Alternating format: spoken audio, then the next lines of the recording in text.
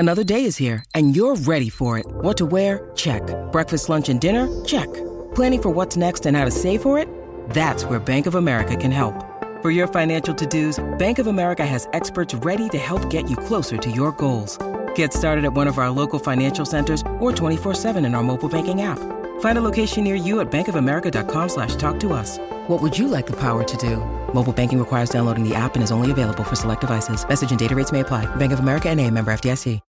When you need mealtime inspiration, it's worth shopping Kroger, where you'll find over 30,000 mouth-watering choices that excite your inner foodie. And no matter what tasty choice you make, you'll enjoy our everyday low prices, plus extra ways to save, like digital coupons worth over $600 each week. You can also save up to $1 off per gallon at the pump with fuel points. More savings and more inspiring flavors make shopping Kroger worth it every time. Kroger, fresh for everyone. Fuel restrictions apply. Hello and welcome to the Everything is Black and White podcast. It's time for the season preview with me, Andrew Musgrove, and our Newcastle United editor, Aaron Stokes. We've got a very special guest to look ahead to the new Premier League campaign. It is Pete Davey from Loaded Mag, NUFC. Welcome, Pete. How are you keeping? Very well, thank you. Looking forward to the chat, and thank you for having me. You're very welcome, and you're very excited for the new season yet? I cannot wait.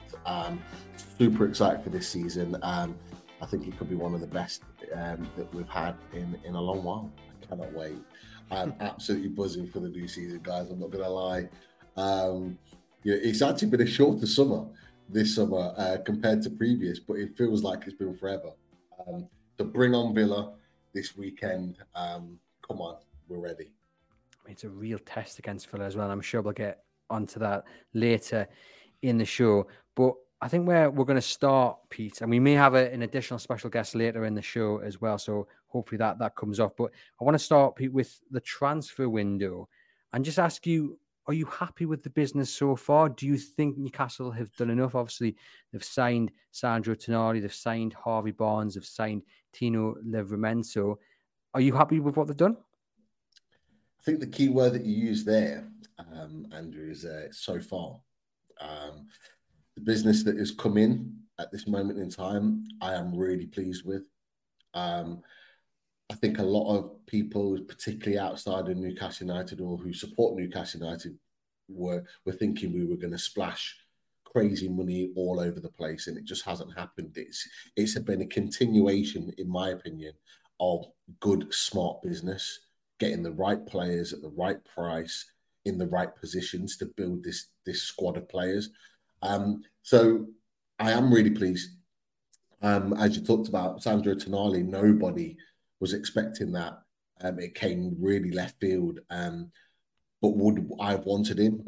100%. He's a super talented player, and we will see that in the coming season. There's no doubt about it. He will shine for Newcastle United once he acclimatises and settles in. And then we've got Harvey Barnes. Harvey Barnes came with a little bit of a question mark for some sections of the fan base because we were linked to more high-profile players. But Harvey Barnes, obviously being in Leicester and being around a lot of Leicester fans, they talk about him very, very positively. Not so much now. They got relegated. It's all very negative now. But at the time, they really, really bigged him up as probably their most influential player alongside Maddison. He is exactly what we needed in our left-hand side. Goals and assists, attacking threat, links to play with the strikers. He is everything we needed to really kind of go up a level in our attacking areas and take the emphasis off Isak and Wilson being the ones to score the goals because he will contribute as he showed this weekend. And then Tino Livramento, again, another one that kind of split the fan base to a point because he wasn't the left back that everybody wanted. But he can play there, so can Trippier. But in my opinion, I genuinely think he is the future not only of Newcastle United but England also.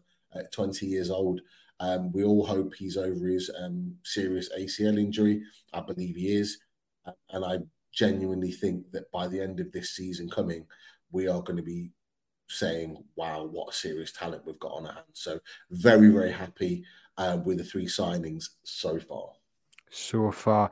And it's interesting there you mentioned they've prioritised certain positions. We knew that they wanted a defensive midfielder.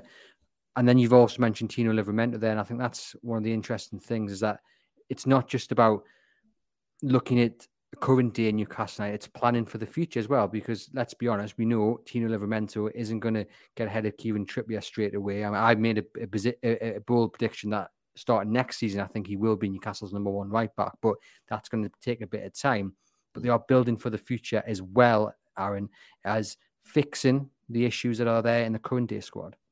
Yeah, absolutely. And I think, one thing that we saw with the Tino Livramento deal is they're actually they're buying players in positions that, maybe aren't a priority. Everybody's spoken about a new centre-back being needed or a brand new left-back, and actually they've gone out and signed a player in a position where no one really thought they'd go this summer. We've obviously seen with Livramento, 20 years of age. We've seen with Grant Kowal last summer, Yakuba Minter earlier this summer. They're putting real emphasis on signing top quality youngsters for the future so that they don't have to keep going out and spending, 50, 60 million on ready-made players. So very exciting. I'm looking forward to seeing Livramento. I'm hoping he's going to get plenty of game time behind Trippier this season, as well as looking forward to the other two that they've signed this summer. For you, Pete, who stands out of the three that they've signed? Who stands out for you? Tough one. I'm gonna say Sandro Tonali. He may not stand out this season for us in comparison to the other two, but I think he stands out because he's a deal that I genuinely didn't think that we'd be able to get done. Pulling him out of his boyhood club in AC Milan, semi-finalist of the Champions League, a regular starter and contributor to their team. I just didn't think we'd get him out of there, let alone for £55 million, which for me, I think in a couple of years' time, we're going to be looking at it being a bargain. It's a massive statement, isn't it, to persuade him to give up all that you've said there. Do you think he will be bedded in like Bruno Guimaraes was, like Isak was? They weren't thrown straight into the starting 11, or do you think Saturday's lineup against Aston Villa, which is the talk of the town, will it have Sandro Tonali in from the off? It's an interesting one. It's a really good question, Andrew. And I had this conversation with Chris, one of the Loaded lads, because in my mind, I'm thinking, you bought this guy, 55 million. He's a quality player. We need him into the team, especially with the situation. Let's not forget with Willock and Longstaff not really playing a lot during pre-season. You think we need him in, we need him settled and playing regular as quickly as possible. But you've made a really good point, and Chris made this point as well, and he said it's not what Eddie Howe does. Bruno Guimaraes took 6 games before he actually started and then embedded himself into the team. We did it with Botman, for example, at Forest first game of the season. Only came on for the last 5 minutes. He didn't start. They went with Byrne. So you're looking at that and you're thinking, are they going to do the same again? So I've kind of changed my mind on that. And actually, I do think he may not start the season. I think Eddie Howe may well ease him in. But then the big question is that who starts ahead of him? Well, this is it. When you look back at Bruno's introduction to Newcastle, it wasn't just a case that Eddie Howe was trying to give him time to settle. It was also very much the case that every single player in that position stepped up. You had Willock, Longstaff, Joe Linton really on good form. And you've got it again here with the likes of Elliot Anderson, Lewis Miley, Joe Linton. Of course, Bruno is just going to start regardless against Villa. But Eddie Howe has so many options in the centre, and he has so many players who are really saying to him, I deserve to start. And I'm going to have to say that word again that I always get grief for. It's so refreshing that we're sitting here saying a £55 million signing, he's not guaranteed to start because you've got so many people who actually do genuinely deserve a start. I've gone for Elliot Anderson in the middle alongside Joe Linton and Bruno. You, Aaron? Yeah, I think it'll probably be the same. I think it's a bit of a luxury for Eddie Howe at the minute that, I think anybody that watched Tonali in America when he was playing those Premier League teams saw that he was maybe a little bit off the pace. I think we can all agree his best performance of pre-season was against Rangers, where Newcastle absolutely dominated the ball. He also had a very good game on Saturday where he was playing a team that he's probably played 20 times over the years. But I think, reading between the lines of what Eddie Howe said last weekend, he said that he does maybe need a little bit more time to get up to speed with the English game. But that doesn't matter because, as you say, Bruno's going to be in there. Joe Linton's had a fantastic preseason. And Elliot Anderson has actually, knocked that door down now. And I think he'll be very, very disappointed if he doesn't start on Saturday. So, as Pete touched on, it was 6 games until we saw Bruno from the start. And we're seeing a similar thing here where he maybe just needs a little bit of time to get up to speed. I think it'll be Bruno, Joe Linton, and Anderson from the start on Saturday. Who are you picking, Pete, to start? You know what? I'm inclined to agree with you both. I think it could well be Bruno, Joe Linton, and Anderson. But the interesting thing for me, I'm going to throw this back to you. I apologise. But who starts on the left of the midfield three? Because Anderson's played there and been sensational there in pre-season in a midfield three, but we know that's Joe Linton's position too. So who starts there and who is almost says it like quite harshly, who is almost sacrificed to the right hand side? It's a great question, and what I'd love to know as well, if the people listening to this podcast and listening to you guys on Loaded Mag NFC and all the countless other great podcasts covering Newcastle that are out there, are you guys getting sick of this debate, or are you absolutely loving it? Because this week is all going to be about who starts in the centre and who starts out on the left, and it'll just roll and roll and roll until 4:30 on Saturday afternoon. Do you know, we spoke about this on Monday's episode of the podcast, and I said I wouldn't be surprised to see Anthony Gordon start, but it depends on him having a stormer of a week in training, simply because Harvey Barnes scored on the weekend and Gordon didn't. And I think that's what it'll come down to. Who are you backing to score the goals? Because we know Villa's going to be a really big test. I haven't moved on from that. I don't think it'll be Anderson. I think it'll be one of Gordon or Barnes. I still think it'll be Gordon ahead of Barnes. What about you, Aaron? I think it'll be Barnes over Gordon out on the left. I think, he looked very, very sharp in the Cellar Cup game. In terms of, who plays on the left of the centre, I think, look, we've seen Joe Linton play there a lot, but I think we've also seen him play on the right. We haven't really seen too much of Anderson out in that little, right pocket with Miggy and Trippier around him.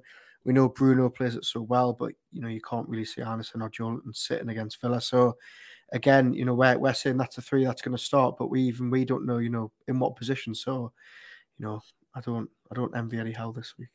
Yeah, well, it's just a great task to have. I mean, who would you be starting here on the left wing and also the left of the midfield? For me, both have been excellent during pre-season. Gordon and more recently Barnes, but I'd go for Barnes. Barnes is already, although he's not had a full preseason with us, he's had a full preseason. Yeah, week where I think he was kind of on the verge of a move to us where he wasn't training with Leicester. But you look what he's been doing since he's been playing for us, like in particular against Villarreal. The lad looks ready. And the one thing, and talk about the Fiorentina game, I thought Anthony Gordon was fantastic. But the only thing, and I said it time and time again to the person I sit next to, the thing that he was missing is the final product, was the finish. That was the only thing that was missing. What we saw on Sunday with Harvey Barnes is that he's got that in abundance. And you're always confident that when he gets an opportunity to score, he puts it in the net. So for me, I'm going with Barnes. I do worry that Gordon's kind of he's going to fall into that Almiron trap when Almiron just could not score for love and the money. He hit that post against Huddersfield, didn't he, on his debut? And then that was kind of the sliding doors moment. And I know Gordon scored against Chelsea, wasn't it? But I do feel he needs to start grabbing these opportunities, scoring these goals, because I think it'll then get into his head if he doesn't. And as we said, I think it will come down to who you're backing to score. And you're right, Harvey Barnes has proved he can do it already in a black and white shirt, or what was it, a blue shirt? This wasn't it against Villarreal? Yeah. So it's an interesting one, and I suppose it leads into the next question that we've got written down here. Yeah, I mean, we're talking now about having loads of options on the left, and one of the options we would have had earlier in the summer was Alan St-Maximin. He's obviously gone. He's already scoring goals out in Saudi Arabia. Pete, how are you feeling about that move? Do you think it's the right move for Newcastle to get him out the club and Harvey Barnes in? I was I hoping can't you tell what your were. answer's going to be here. You're looking very, very happy, but I don't know if it's like you're trying at it. We talk about this a lot on our channel, and I'm a big Maxi fan, a big Maxi fan, and I've kind of fought his corner for the last sort of year, 18 months, and it was really, really sad to let him to see him go. Yeah, it was a sad situation, but it was one that had to happen. He had to leave in order for the club to progress. And I think by the end of it, I think he understood that, the club understood that. And that's why it ended so positively and amicably. And they spoke equally about each other in such a positive light. It had to happen, but it sounds harsh, even though I love Maxi. We have upgraded with Harvey Barnes coming in. That's the reality. And the one thing I said on our channel, and I maintain this, is that I think the reason why it was such a big talking point with Alan Saint-Maximin leaving is because this is the first time that we've had someone leave the club that we genuinely would have liked to have kept. The players that we've had leave the club previously over the years have been players that we've either been begging to leave, or their contracts ran out, or we wanted them sold in order to gain money to go elsewhere, and we weren't really bothered about them staying. He is a person that we wanted to stay, and it's something that we're going to have to get used to. We're going to have to get used to players that we actually like and have contributed and we respect and we want the best for leaving the club for the benefit of the club. So it's the first, but for me, as a fan base, I think we may have to get used to this because it won't be the last. Hello there, Andrew Musgrove here. I do hope you're enjoying the show so far. Just a quick interruption to point you in the direction of our latest live event. Yes, the award-winning Everything is Black and White podcast is going out in front of a live audience once again. We'll be at the Tyneside Irish Centre on Wednesday, August the 30th, and we really hope you can join us. We've got a fantastic panel. We've got the familiar faces in Lee Ryder, Kieran Kelly and Aaron Stokes. BBC Radio Newcastle's Matthew Raisbeck once again joins us, and alongside those we've got the Times' Henry Winter. And what a time to be talking about Newcastle United, because just 24 hours later the Champions League draw takes place, and then just a few days after that the transfer window closes. So we'll be talking about all about Newcastle's summer business, and there's been quite a bit of that so far. And of course the Premier League season will be underway, so we could be talking potentially about Newcastle being top of the Premier League. Who knows? It's a dream worth having. Now, to secure your ticket, hit the link in the description. Do it right now. There you go. Click on through and secure your ticket for what will be a fantastic night. We are making a donation to two really important North East charities, the Sir Boy Robson Foundation and the Newcastle Fans Food Bank. You're going to help out those. What a fantastic couple of causes. We hope to see you on Wednesday, August 30th. Let's get back to the show. Yeah, you got to trust the process, haven't you? And I think Maxi's exit actually reaffirmed just how well Miguel Almiron has done on the other flank, because if you talk about Miguel Almiron before last season, you were describing him probably as inconsistent, no end product, and that's what got thrown down Maxi as well. One is erased that from his reputation. The other, unfortunately, in my opinion, didn't, and that's why we've seen him go out the door. How are you rating Almiron this season? Obviously, he's going to start on Saturday, barring some sort of injury this week. They haven't gone out and got another right winger, another right attacker. He's had a storm of a pre-season as well, which will be brilliant for his confidence going into the new season. Do you see him carrying on the good form that we saw in the first half of last season? What I'll say is that I hope so.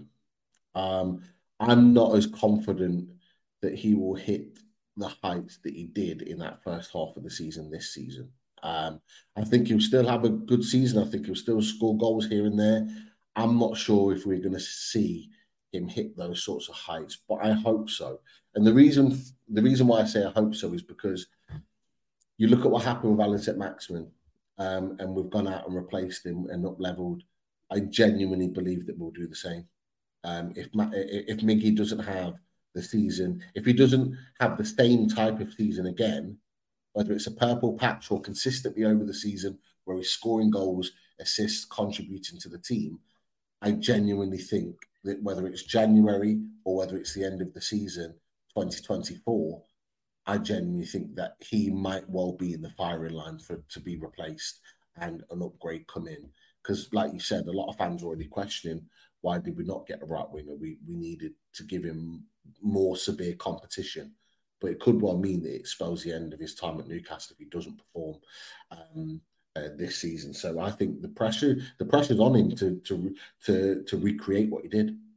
It was relishing, isn't it? I mean, he needed those goals in the pre-season. He's looked like the Almiron that we saw at the start of last season. I think even if he has a really good season, I still think we'll see a right winger come in and rival him for that position. I was going to ask you later in the show, Pete, for a bold Newcastle United prediction. Not like where they're going to finish, but like something about a player, something about the club. I'll give you an example. My bold prediction. Are you ready for this, Aaron? Miguel Almiron will get 20 plus goals across all competitions this season. Ooh. Gone for it. Are you feeling right? I've gone for it, right? Hey, bold, I'm here. I don't want, walk on eggshells. Pete, you got a bold Newcastle United prediction? I don't know if it'll be as bold as what you just said, but I will. Okay, my bold prediction is Harvey Barnes will get 20 Premier League goals this season. We're loving these double figures, yeah. So hang on, Almiron's getting 20, Barnes is getting 20. I didn't say Biggie. Should I go Longstaff again? I think for me, just speaking about Longstaff, I think Sean Longstaff will play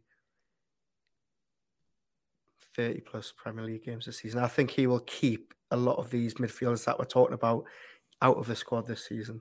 That's your bold prediction? That's my bold prediction. Might not be as bold as yours, but I think Longstaff will play a lot more than people think he will. Interesting, because I mean, there was a point last season where Scott McTominay was going to play more games than Sean Longstaff in Newcastle shirt.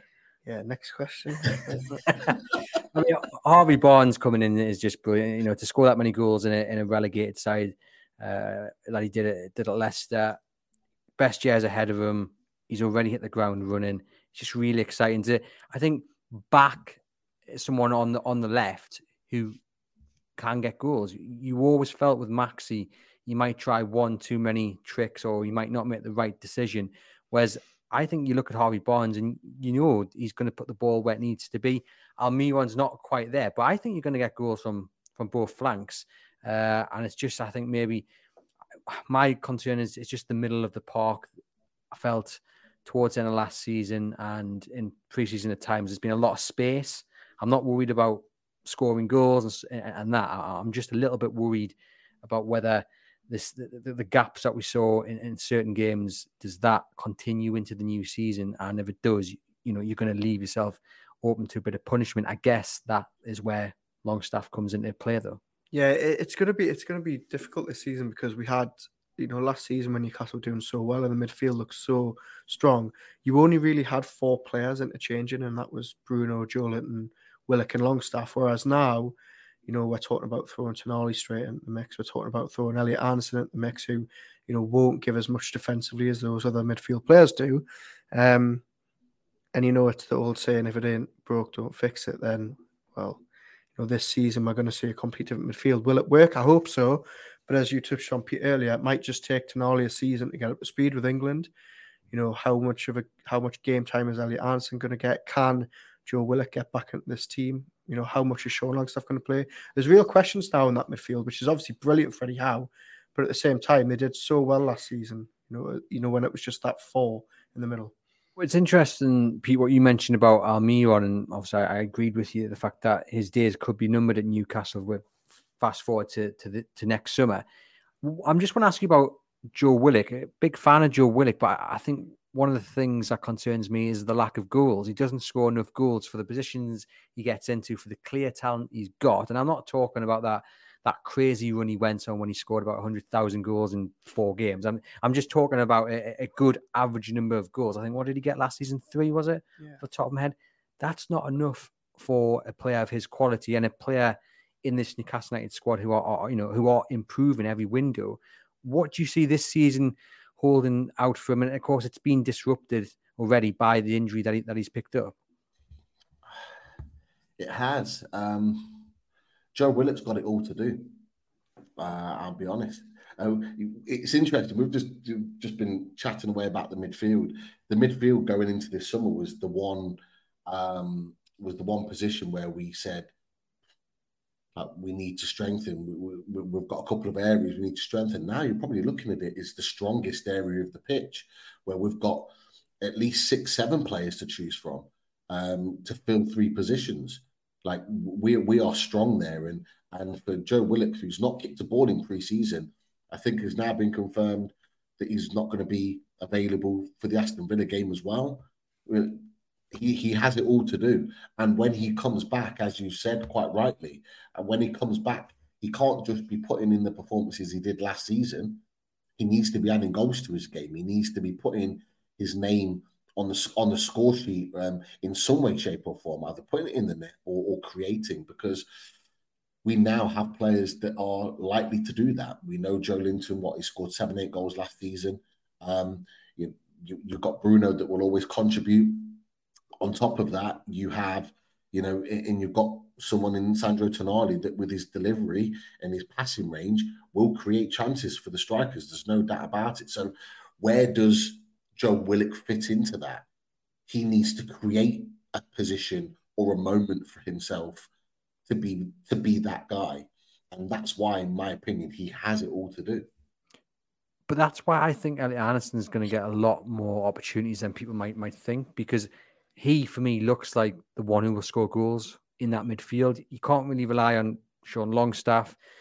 Bruno does chip in, but it's not his forte. Joe Linton, okay, has found his goal scoring boots, but I think Anderson's the one you back coming from that midfield 3 to get goals. And that's why I think he'll start on Saturday. And I think that's why we'll see him, I think, hold on to his place. And the likes of Tonali, it sounds utterly bizarre to say, given the reputation of the man and the other players, they'll have a fight to get Anderson out of that starting 11. In my opinion. Yeah, he needs to have a good start this season, though. I will agree. He's been fantastic pre-season. He's got himself into fantastic positions. He looks stronger, more confident, fitter. But all of a sudden, if he suddenly drops off again when the season starts, then he's going to quickly lose his place in that midfield. But look, as I say, I think the signs are promising. And yeah, we just got to hope that he can do it on the big stage now. He looks comfortable and he looks at home. I think.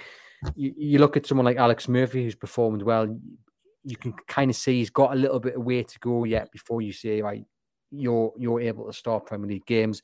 Lewis Miley, he's been brilliant, but again, he's going to need a bit more development. Whereas Elliot Anderson just looks at home. He obviously has been working really hard. He's been in the gym. He looks like he has his buffed out. He just looks ready. He really does, and it's a really exciting time to have someone so young and, who's got a big future ahead of him. What is left to be done in the transfer market, Pete? Where next? Where do Newcastle need to strengthen? Very clear for me. We need a starting right centre-back.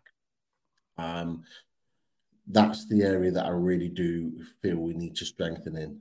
No disrespect to Jamal Lascelles. Eddie Howe talked him up quite nicely in the States during the tour. And quite rightly so for what he's done for the club. But I am not, that's an area where I'm not fully confident in, I have to be honest. And for a couple of reasons. One, for where we're going and where we're competing, I just don't think Jamal Lascelles is at a level, in my opinion, to be fighting on that front. If we're going to need to call upon him, it could be a weak area that is exposed. But equally, Fabian Schär, as we already know, he's going into the season where we're a few days away and there's a question mark of whether he's going to be fit. And I worry about that. He was very lucky last season. The amount of times, and we joked about it on the channel, Daz in particular, we'd always joke about the fact that he's always down injured during a game. And you're always worried about whether he's going to come off or not. And it was very clear, Eddie Howe and Schär talked about it, that there were games last season where he was kind of limping through. and playing sort of 70-80% fit. We can't have that when we're fighting on four fronts. So I do think we need a first choice starting right back to come in. He may not start initially when signed, but like Botman and many others like we've talked about, they'll work their way into the team and become a starter because they're ready to do that. I do think that needs to be done. And then there's the big question mark of, do we need a left back? Do we need a starting left back? Now, is that a young left back? Or is it someone that's more established? Is it a lone left back that with a view to buy? I don't know, but if you're asking me, those two positions scream out to me of positions that need to be strengthened going into the season.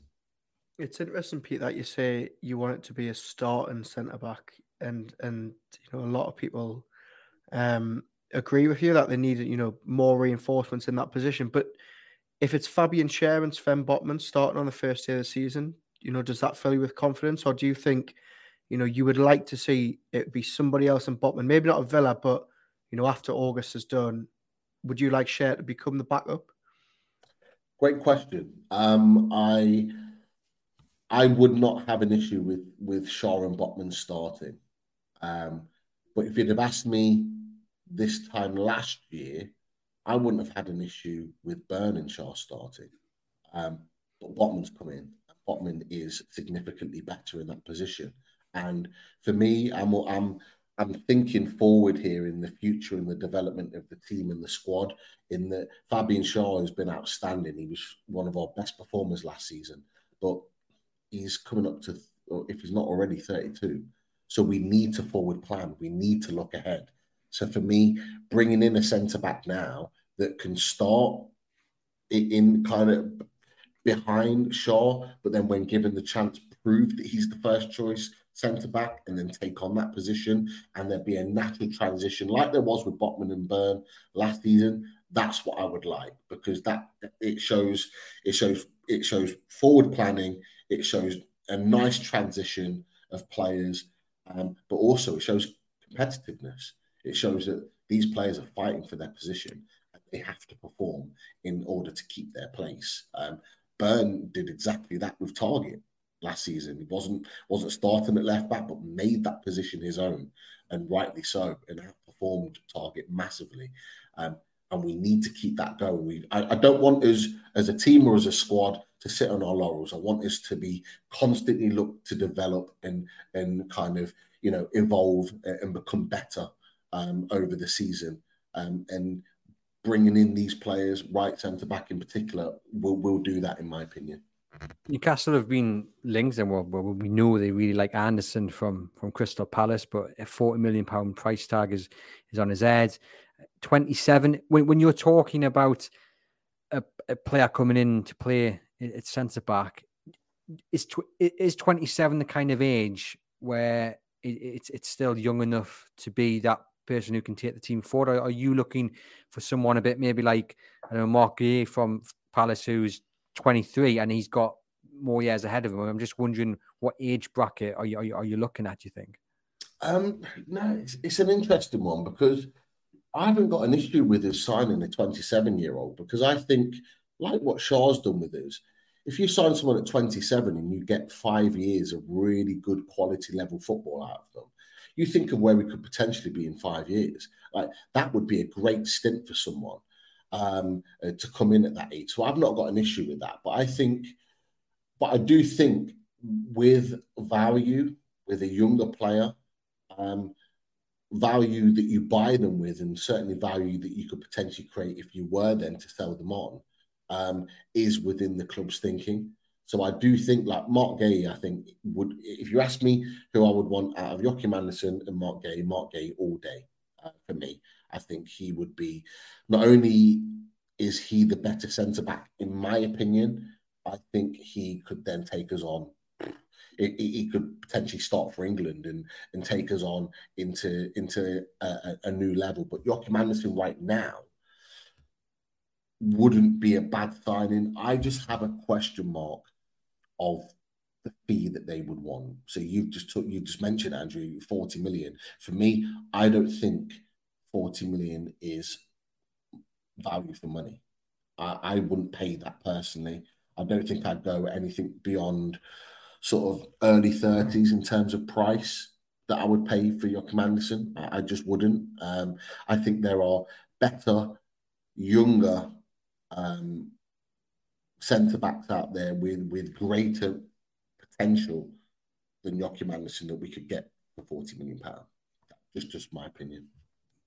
And just touched on some of the youth players that are coming through, Pete. I mean, we've just waxed lyrical about Elliot Anderson, who's, taken away the need to go and sign another midfielder behind Tonali.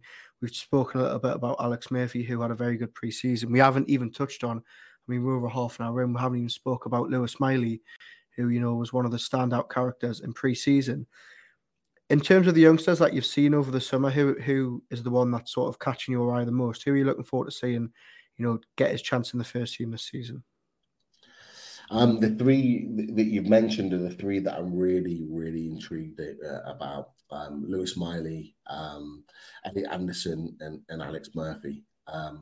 Alex Murphy really, really surprised me in a nice way against Fiorentina, because he looked absolutely seamless alongside Botman. He never seemed troubled, confident on the ball, left-footed, but equally was able to be confident enough to play on his right. It actually opened up the dimensions in his ability to switch the ball, because he had his left foot on the right-hand side. And he made an absolute, colossal clearance in the second half. A ball was whipped in really deep. Dubravka really should have come and collected it, but Murphy comes in right at the back post. Their player would have just tapped it into an empty net and managed to flick it on for a clearance. Just really, really, really good defender for such a young lad. I think he's got a bright future at Newcastle. Elliot Anderson has been superb. I'm really intrigued to see how he develops this season. Can he break into the first team? Can he be a regular in the first team? Can he nail down that position and do what Byrne and Botman have done and said, this is my position. You have to play better than me to dislodge me. That's what I want to see from him this season. Because if he does that, I think he could then stay there for the next 10 years. That's how good he could be. And everyone talks about him being a left-hand side of the forward line. I think he's made this position in the midfield three his own. He's just got to show it in the games that matter, which is the Premier League, the Champions League, the cup competitions. That's what I want to see with him. However, Lewis Miley, I was lucky enough to be there for his debut at Stamford Bridge, last game of the season. Honestly, I am super excited about this lad. I really am. He came on at Stamford Bridge and he gave Enzo Fernandez the runaround. In the short period of time he was on the pitch. So unlucky not to score, hit the bar, and just oozed confidence, receiving the ball in tight spaces, not afraid to want the ball, calling, demanding it at times, whether it's short passes. Some players, when they come on and they're making their debut, they just play little short passes just to get a feel for things. He's playing the ball long, he's playing it short, he's coming deep, coming deep to receive the ball, going long with arriving in the area. He really has the lot, and he developed that in the preseason, because not only did he continue all of those things that I've talked about with his ability on the ball, he then took on the responsibility of being our number 6, and he started in games in preseason as the number 6, and he took that responsibility in and breaking up play, distributing play left and right, and really kind of made that position his own during pre-season. And I'm just so impressed. He's just turned 17 years old. We're talking about Elliot Anderson right now at 20 and what he's doing. I personally think that Lewis Miley is ahead of Elliot Anderson's progression at 17 now. And you think where he would be in 3 years' time if he continues to develop. I made, speaking to friends last night, I made a comparison, maybe an outlandish one, but I'm putting it out there anyway. I see the way he performs at 17 very similar to Jude Bellingham and what he did at Birmingham. The confidence, the creativity, the aura around him on a pitch for someone that's so young, he has that. The great thing about Lewis Miley is that he's got established quality international players around him to elevate his game probably and potentially quicker than Jude Bellingham did. The only thing I have is that is he going to get the football that Jude Bellingham had? He didn't have the quality around him at Birmingham, but he had the games and he had the experience because he was thrown into that position. He won't get that at Newcastle in our first team, not unless he breaks down all those walls. So that's, for me, he's the one I'm really intrigued about, because for me, I haven't seen a player with this much potential come through in the 30 years I've supported Newcastle.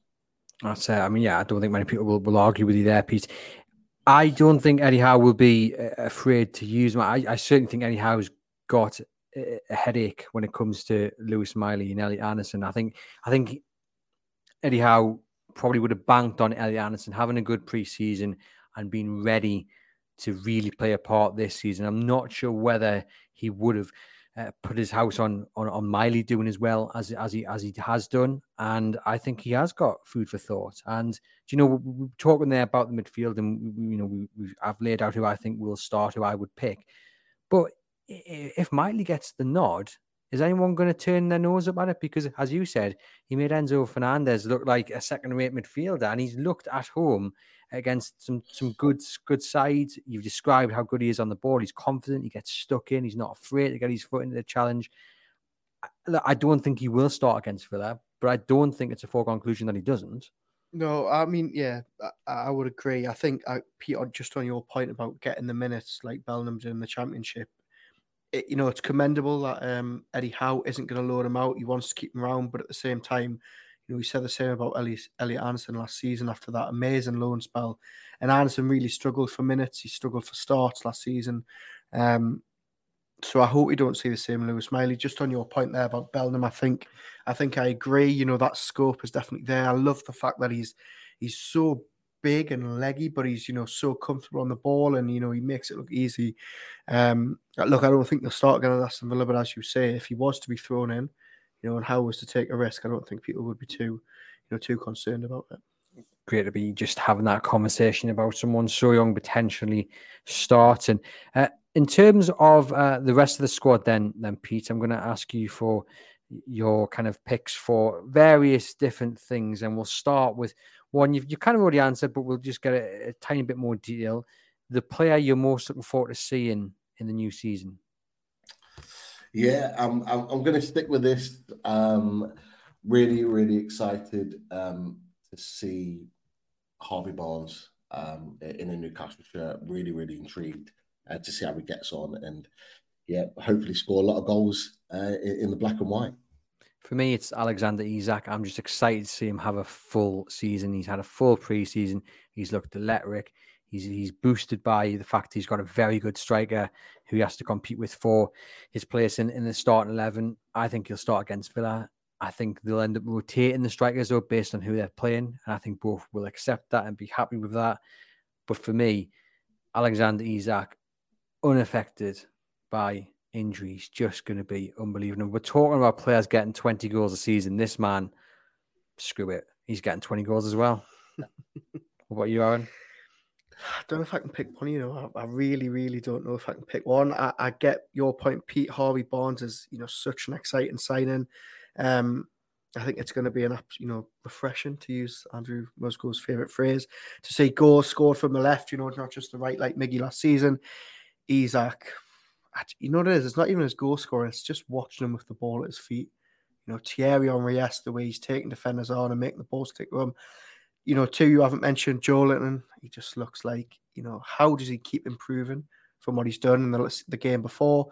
And Bruno as well, he's had a little bit of an off pre-season by his lofty standards. He's looked a bit off the pace in America, but I'm really looking to see if he can kick on again in this team, and he's finally going to get a play in the Champions League like he's wanted to. So there's just too many to narrow it down to one, I'm afraid. And it says something that no one there has said. Tonali, I know you've said Harvey Barnes there, but we've listed several players who are already part of this Newcastle United squad and have been for a few seasons. That shows you how well they're doing. That we're sitting here saying, okay, we're looking forward to seeing Joelinton again. We're looking forward to seeing Isak, and long may their form continue. Who would be the key man? Now, I think one of us three may say Bruno Guimaraes. I'm going to go Joe Linton. I think Joe Linton he was player of the season last year for me. I think he's going to be absolutely crucial again this season. He just has everything about him, and it seems strange again to be saying that, considering how his time on Tyneside started. But he's very nearly the complete midfielder, I think, and I think he's going to be absolutely key to what Newcastle achieve this season. What about you, Pete? I'm going to go with someone different. I'm going to go with Sven Botman. I think Sven Botman, in his development as a 23-year-old signing, I believe he'll get his international recognition this season with Holland, and I hope to see some real leadership skills being developed with Botman, to potentially be a future captain of the club. So I think he will take on those responsibilities this season and really kind of lead the team to victories. I'm not saying we're going to get as many clean sheets, I hope we do, as last season, but I think he could be really integral in us getting over the line in certain matches, potentially in the Champions League as well, because he has that experience. He's played there and got to the latter stages. Oh, certainly. And Eddie Howe mentioned on Saturday after the game against Fiorentina about how Sven Botman was helping Alex Murphy. And we mentioned this on Monday. It's great for Eddie Howe to be saying that. And then you have that realization. Botman's still only 23 himself, and he's shown these leadership skills, which are going to be crucial for not just like Sir Murphy, but for Newcastle as a whole. For you, Aaron, the key man? I'm going to go Alexander Isak. I think, as you said, if you can keep him fit for a full season, you saw the goals he scored after being out for half a season last year. If he can do that across an 8 or 9 month period, I think Newcastle United are going to be an absolute force. Honourable mentions, Trippier. I think he will be absolutely key to what Newcastle do this season. Bruno, as we've touched on, Joe Linton, who was player of the season the last year. But yeah, Isak for me. Well, what you're learning here, Pete, is that Aaron can't just pick one person. He likes sitting on the fence. Okay? I think this is the new look Newcastle United. There's too many good players and good options to choose. Don't come to Aaron for like a one name answer. I'm okay. greedy. What can I say? We have a few on our channel, so don't worry. The surprise package of the season. I always like this one. I always like picking, especially at the end when you go, he was the surprise package. Do you know what? Who surprise package? I'm tempted to say like Matt Targett. I think Eddie Howe was giving him a lot of time in pre-season, and I can't work out whether it's because it's like this is your final chance and you really have to step up now, or whether he's actually thinking he's going to start him ahead of Dan Burn. I'm not sure.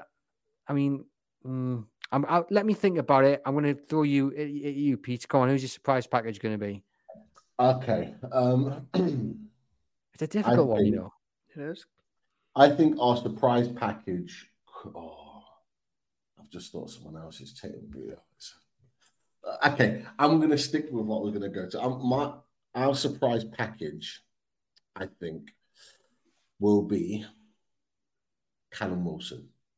Ooh, hello. And the reason why I say that is because, as you boys have quite rightly said, Alexander Isak seems to be the guy, and should be. He should be our number one striker this season. But I still think Callum Wilson is going to score 15 goals this season. Scoring so many goals this season. I think he'll still get, without starting many matches, he'll still get 15 plus goals this season, which is why I think he could be the surprise package. I'm just doing a bit of maths here. So that's 20, 20, 20. That's 60. plus another 50. That's 75 goals out from 4 players. Screw it. Newcastle are going to win the Premier League title. They're going to score that many goals. So, on the surprise package, do you know what? Because Dan Burn was clearly the surprise package of last season. I'm just wondering, have we run out of surprises? Like, do we know just how good these players are? We know that they're good. We know how well they perform. And there aren't going to be any more surprises.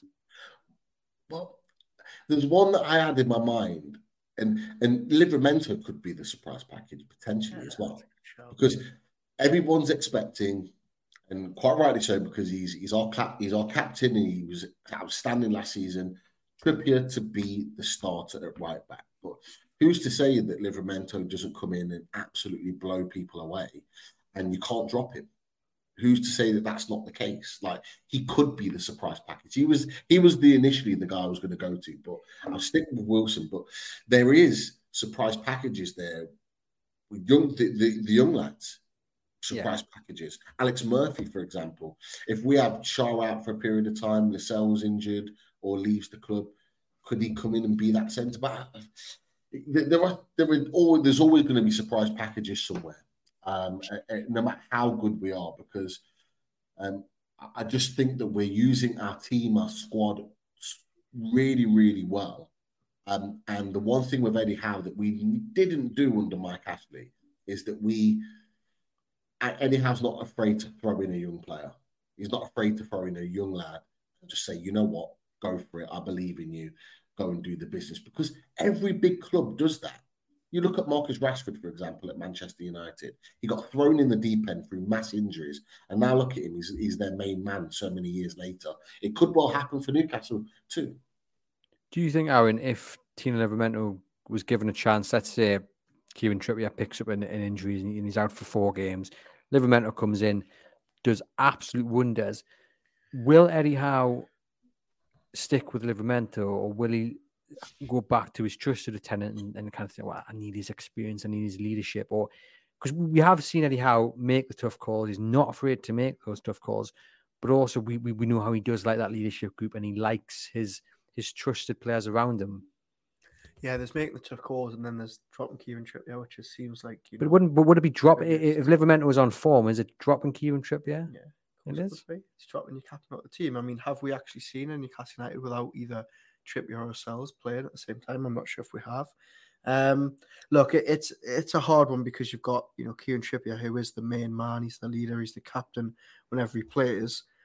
And now as we're rightly talking about, you've got this young gun who did fantastic things at Southampton and could quite easily walk into most Premier League teams. So it's going to be very interesting to see what he does. And Trippier's now got to up his game even more now that he's got some proper competition behind him. Yeah, Jacob Murphy could be another surprise package. He was brilliant last season, but can he step it up again? He impressed over the weekend. A lot of people not writing him off for a start against Aston Villa. We're going to need a team of about 17, in all fairness. Pete, who do you want to see more from? I'm going to say Joe Willock straight off the bat. I've already explained why you need to see more goals from Joe Willock. What about you, Pete? Who are you picking for that one?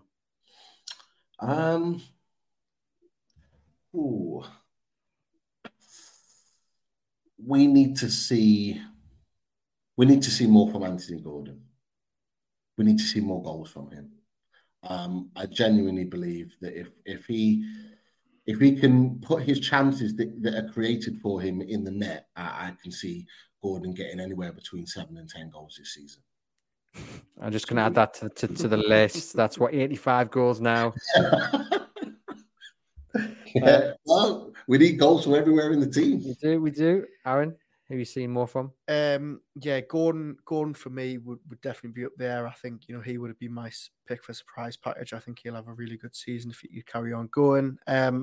I would actually like to see more of Alex Murphy. I hope he gets a shot this season. I wouldn't be too bothered if they didn't go out and buy another centre back as long as he was given time.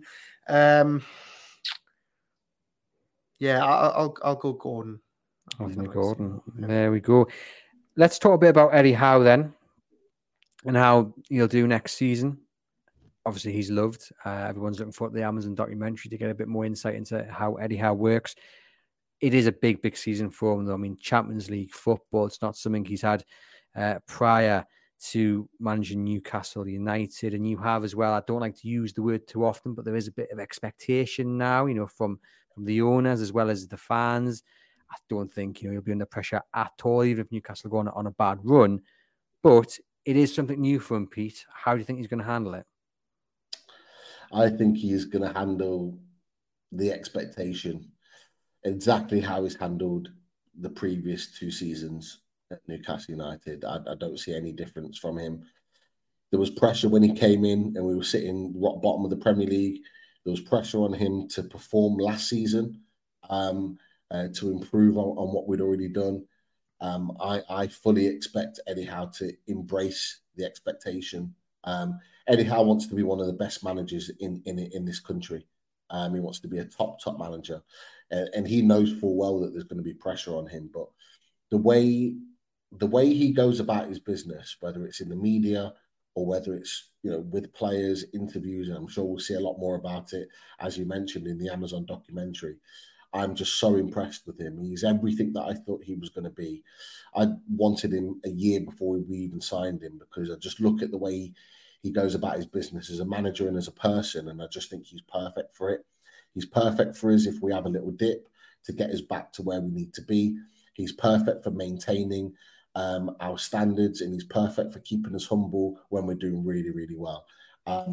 So I think he'll be able to navigate us through whatever waters come throughout this season, and I've got my 100% full trust in Eddie Howe to steer us in the right direction.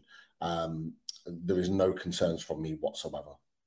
And what I really like about Howe is he doesn't rest on his laurels. He's not looking at what was achieved last season, a cup final and top four, and thinking, I've made it here. Previous Newcastle managers too spring to mind, which I'm not going to name. You guys can probably guess who I'm talking about. Would be like running down Northumberland Street asking for the key to the city. But Eddie Howe just wants to do more. He realises the job's not done and he's got to keep improving and improving. And Aaron, he just cannot wait for Saturday, and he cannot wait for the Champions League nights, and he's just going to embrace it. But he's always going to be learning, and he's always looking to go to that next level. Yeah, I do feel a bit for his wife and kids, because I feel like he just never switches off. He probably can't enjoy a holiday with them because he's just thinking about who they're going to sign and who they're going to start at Villa now. I agree with everything you said. He's the absolute ultimate professional. He hasn't put a foot wrong. He's, a fantastic statesman for the club. But still, nearly 2 years on after signing, I'm still waiting to see how he can pull Newcastle United out of a dip, because we haven't seen it. There hasn't been this period where they've lost 4 or 5 in a row. And I mean, that's obviously testament to him and the players. But I'm just wondering, when the chips are down, when they're fighting on 4 fronts, when maybe it's not going so well, and you've got this immense pressure that's going to come from a Saudi ownership who want to be number one, we're still yet to see how he reacts. But again, that's because of how successful he's been. He hasn't been a victim of his own success. But that's the one thing I'm just a little bit wary of, is that we haven't seen this Newcastle United team go through a single blip under him, really. I'm intrigued to see how the kind of the unification between the fan base, like in support of Eddie Howe, holds out this season. I've got no doubt it will do, because as you mentioned, Darren, I suppose the only real dip we saw was in the weeks leading up to the cup final. And I mean, we're talking about that. I mean, how much of a dip was it really? Yeah. Yes, the form was off. They weren't playing their best football, but it's not like they were getting beat and sliding down the table. And I think just on that, if that happens and all of a sudden, we start to see a Newcastle United that are struggling to manage all competitions, I'm struggling to think of a manager with more credit in the bank with supporters than Eddie Howe. Yeah. He will be given time if things don't start going as well. Oh, 100%. Absolutely, you will. And before people start writing in and saying, "Are you saying fans are going to turn?" I'm not at all. I'm saying the fans will back them 100%, because there's that relationship there between them that a lot of managers don't have. Even the most talented managers, some of them do not have the connection that Eddie Howe seems to have with the Newcastle United fan base. He gets it. He understands it. And they will back him, because inevitably, and I'm sorry to say this, there will be a bad run of form this season. It's going to happen because of all the games they've got to play. But when that does happen, I think the fans will back him. I think the owners will as well. We're talking about, obviously, they want to be number one. We saw Al Romani's interview. That's the expectation. But despite all that and all the money that's been spent, I don't know about you, I just feel it's going to be run differently to how many people expect it to be. I don't think the first really bad run of form, you'll find Eddie Howe under pressure. I think he's got the backing of that ownership, and I just think it's going to be handled differently. I agree 100%. This ownership are fully behind Eddie Howe. They believe in him. They want him to be the long-term manager at Newcastle United. So you're right. We haven't had that sustained period of defeats or negativity. And I'm sure when it happens, there'll be people in the national media that are not attached to Newcastle or kind of right on Newcastle that will jump on that, because they want to try and allow cracks to appear. But we as a fan base can't get dragged into that. And I don't believe Eddie Howe will get dragged into that either. He will put a shield over those players. He will rally them round and will build again. Every team has a downside or a down period at some point. Newcastle may not have had that yet. It may come at some point this season. But it's all part of our growth. We will come out of it and we will be better for it. And it's almost like, we need it in order to kind of evolve and grow and develop as a club, as a squad, as a team of players. So Eddie Howe, for me, will navigate us through this, no problem whatsoever. He has the lot as a manager. He has the lot, and I'm fully confident in any position that we're in that he can get us out of it. We're talking about Newcastle fighting on four fronts and how difficult it's going to be now. This is going to be a question that is asked among fans in the pub and on social media until the competitions start. In terms of the Champions League and Cup competitions, are you of the belief that Newcastle need to be doing everything they can to reach the top 5 next season so that they qualify for the Champions League again? Or are you one of those fans that thinks, if we have a season where we finish 6th or 7th or 8th, it doesn't matter as long as we have a decent go at the Champions League and one of those cup competitions? Or are you like our colleague John Gibson, who says Shy Ben's getting out and you need to be going, for all 4? Yeah, me and John were on the same page. I'm of the mindset that, first and foremost, I'm of the mindset that we don't just need to be competitive in the Premier League. I think we will be competitive in the Premier League this season. I think we're going to go toe to toe with some of these big clubs again, and I think we're going to go for it. And I think, in my opinion, Newcastle will be going not just for top 5, although 5th could potentially get Champions League. They'll be going for top 4 again. I genuinely believe that. I also think they're going to really attack the Champions League too. They're going to go all out for both. They're going to want to get to the knockout stages. They're going to want to make a statement that this club is one of those clubs that is fighting in the knockout phases of the elite cup competition in European football. They're going to want to make that statement this season. With the cup games, what you're going to find differently in comparison to last season is there may well be a shuffle. And Newcastle fans may need to, particularly in the early rounds of the Carabao Cup, although we start late, I think we come in on the 3rd round because we're in the Champions League. But for example, the FA Cup, fans may need to expect a reshuffled side, and not necessarily all the best players playing in the early rounds, and not to be disheartened or disgruntled by that. We need to manage this team. There are times where this squad of players will need a rest. All the top teams do it. Then if you get to the latter stages, then the big guns come out because there's a trophy to fight for. I think that navigation can mean that we're competitive on all 4 fronts, and it would allow us to really kind of let teams know that we're not going anywhere. Because let's face it, guys, if we're going to be at the top and where we want to be in the future, fighting for titles and trophies, we have to be able to navigate ourselves over 4 competitions, not just this season, but in the seasons to come. So this is going to be, in my opinion, our biggest learning curve this season. Can we navigate the 4 competitions? And how I've just kind of explained it is how I think it will go with Eddie Howe in his squad of players this year. Yeah, I think Eddie Howe's approach to it is that he knows winning games builds momentum, and that will carry you through into the league. And he's going to want to try and win every single game because it breeds confidence, doesn't it? And I think he'll attack every competition as best he can. Let's get on to some predictions then. Let's look at the Premier League as a whole, Pete. Let's start down at the bottom. Give me your 3 teams who are going to get relegated. I have to say, there's 2 that are kind of bankers in my eyes, and I apologise if any of the fans of those clubs are watching. But I think Sheffield United are as good as gone. I've got a really good friend who's a Sheffield United fan that is already planning for Championship football next season. That's how bad his situation is as a Blades fan, and I actually think they'll possibly finish bottom. because they've lost all their big players and they're not even looking like they're going to replace them. And then Luton, I think, will go down. I think, they'll enjoy the experience, but it might just be a little bit too much. This is where it gets kind of interesting for me. In our prediction show, I didn't use this team, but I'm actually going to say them because of what's happened in recent days.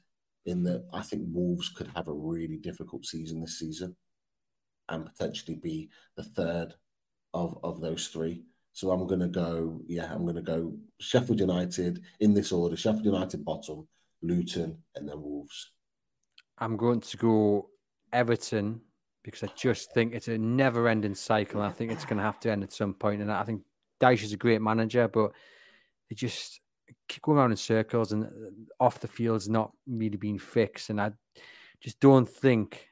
I still think they're kind of picking up the pieces from just years of poor management off the pitch. So I think their time will come to an end next season. I'm going to go Wolves because of the gaffer's gone.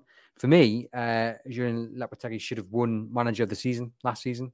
What he did in that time he came in, I think they were bottom when he came in, and he ended up dragging up 12th or 11th. Absolutely superb. For me, he should have won Gaffer of the Year. So to see him go, I think, is obviously a massive blow this close to this kickoff of the season as well. And they've sold some of their best players, and they've not really brought any players in, any replacements in. So yeah, Wolves and Sheffield United. I mean, what on earth are they doing? Their two best players down the road, unbelievable. And do you know what as well? Just on Sander Berge going to Burnley, that's a fantastic signing. It shows you how well the likes of Elliot Anderson and Lewis Miley have done in this Newcastle United pre-season, that we're not sitting here saying Newcastle should be all over that, because he's a top quality player. And for what, 15 million? Newcastle needed a centre midfielder. He would have done a fantastic job, but Newcastle United have the options. And as Aaron said, Anderson and Miley have kind of closed the door, I think, on the need for another midfielder. But yeah, they're my picks, Aaron. Similar picks. I think Sheffield United will really, really struggle. Luton, I think, will give it a good shot, but I think they'll ultimately just not have enough quality. I think actually out of the three promoted teams, Burnley will do really well. I can see them being miles clear of it. Then for 18th, I think it's anyone's guess. I think, as you say, Wolves, looks like they're going to appoint Gary O'Neill after Lopetegui goes. I think Everton, like you say, they can't keep clinging on and finishing 16th or 17th each season. But I'm not too sure how Bournemouth will do either. So yeah, there's a couple that I think. Do you know what? I just written down the paper there. He's picking 7 teams, and he's picked 7 teams, Pete. Unbelievable. I think Luton, because of the home experience, I think they'll have enough. I think the kind of the momentum and the story will see them get over the line, and then next season they'll get relegated. But this season, I think they'll have enough about them, just because it's kind of that Hollywood script, isn't it?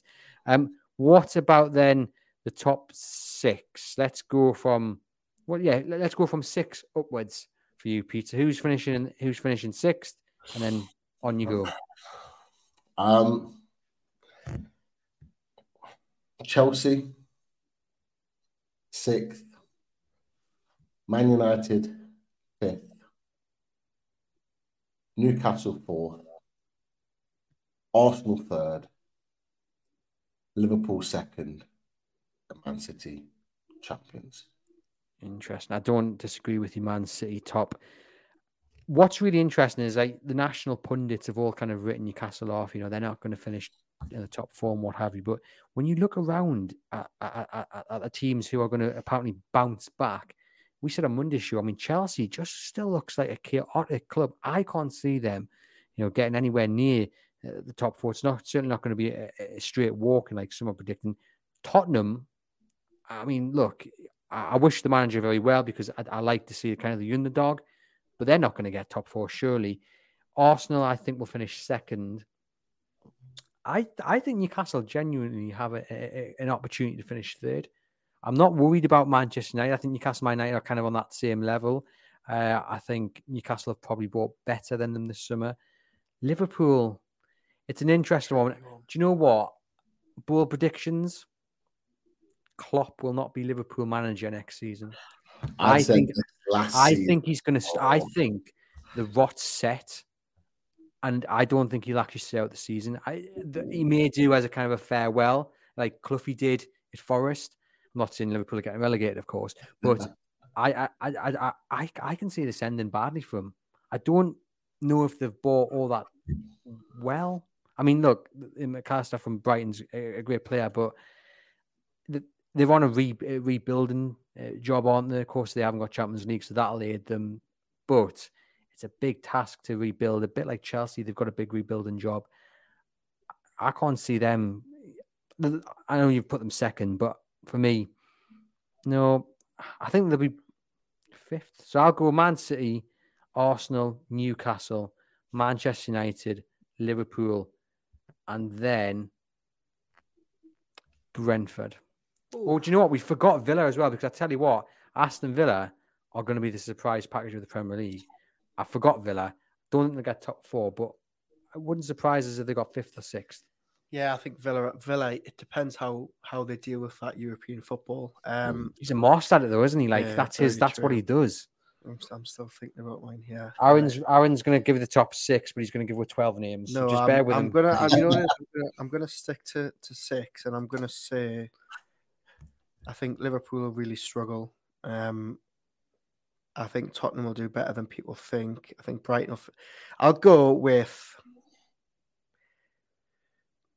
Brighton 6th, Tottenham 5th, Man United 4th, Newcastle I think will finish 3rd, Arsenal 2nd, City 1st. Brighton's the interesting one. Obviously, they keep selling the players and then they bring more in. I mean, De Zerbi is a man who could quite easily find himself in a with all due respect, a bigger job come January continues. Well, yeah, there you go. Yeah, there you go. It's going to be interesting how Brighton do so. But we're all agreeing City win the Premier League, and we're all agreeing Newcastle qualify for the Champions League. Just before we sign off, transfer window wise, Pete, of all the teams in the Premier League, all the new players who arrived, the teams, is there a player that you really wish Newcastle had signed, a realistic name that you wish Newcastle had signed that you've seen move? Yeah, there's one player that I'm gutted that he's come to the Premier League to somebody else, and it's Moussa Diaby, Aston Villa.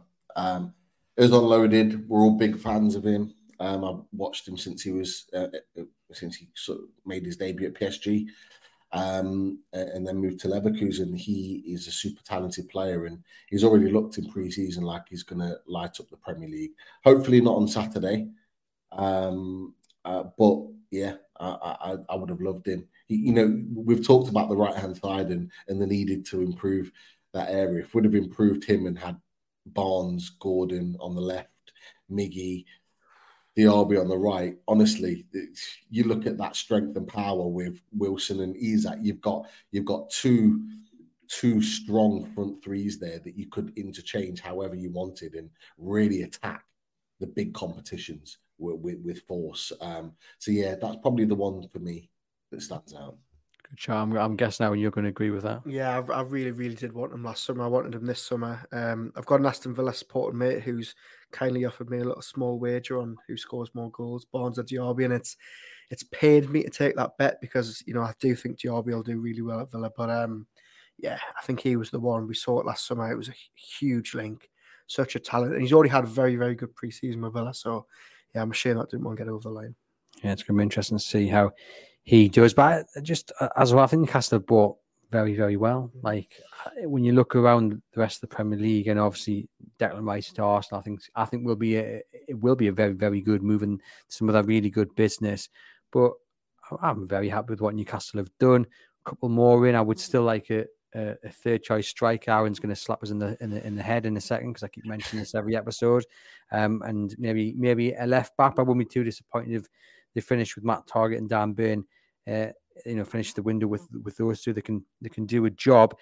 We didn't get your predictions for the cup comps, Pete. How are Newcastle going to fare in the Champions League and the two cup competitions?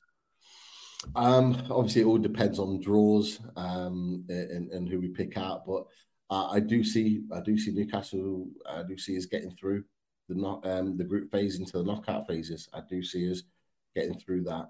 Lighting up St James's Park and really creating cauldron of an atmosphere like we're used to, that a lot of clubs will be coming to us not expecting or not being able to cope with.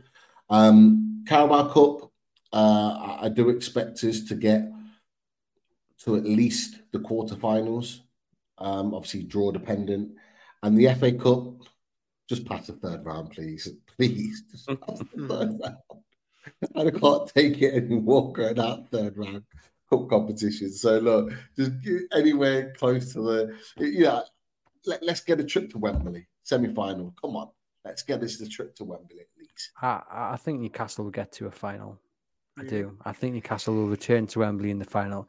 If the FA are listening, if you could move the semi-finals from Wembley, that would be great, because a semi-final at Wembley is the top of my list of annoyances when it comes to football. I mean, what is the point in that? Do you know what I mean? It's meant to be a special day. We're there a month ago. I'm back again. Anyway, but yeah, cup final for Newcastle. I'd love it to be the FA Cup. I don't think it will be. I think it'll be the Carabao Cup. Will they win it? Here's hoping. Champions League, I agree. They'll get through the group stages, and then it's who you draw really. Aaron. I think. Look, I'm going to go the opposite way. I think Carabao Cup this season. Just, if I'm completely honest, I think just sack it off. There's more important things. I would love them to have a really good run in the FA Cup. I think I would like them. That's the competition I want them to go deep in. Just get through the Champions League group stage. Just give us at least one knockout competition, please. And failing that, if you're not going to get through group stage, please finish third, so that we could at least have a little crack at the Europa. I just don't want us to finish bottom of the group. So, have we got a blinkers on? Because when we talk about teams going into Europe, we often then say the impacts on the league. We saw it when Newcastle were last in Europe under Alan Pardew and the terrible league season they had then. But we're all sitting here saying, you know what, they're going to do fine. We've got them finishing third and get them to Wembley. Have we got our Newcastle spectacles on, Pete? Or do we? I mean, me personally, I genuinely do think they've got a good enough squad to handle it on all four fronts. There'll be blips, but I think they'll be grand. For yourself, are you? Is there a bit of Newcastle bias there, or is it a genuine belief they can manage it all?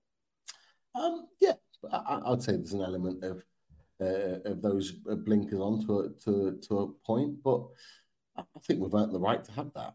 I've got full confidence in our ownership. I've got full confidence in our management team. I've got full confidence in what these group of players are producing on the pitch to think that we can do it, that we can maintain it.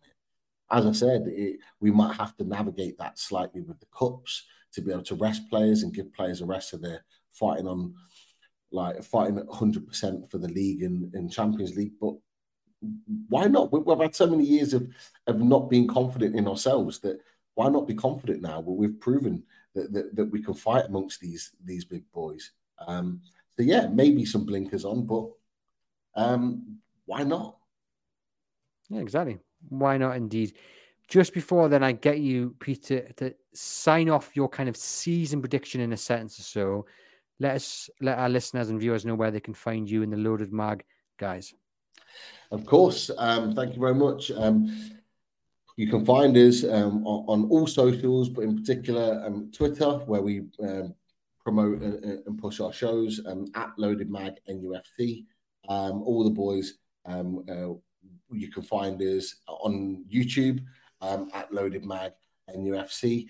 We are so close to getting 6K subscribers just in the couple of years that we've been doing a little bit of content. So for anyone that hasn't listened to our content, please feel free to come and subscribe and join the fantastic Loaded community as we grow the channel. So yeah, you can find us talking about all things Newcastle United.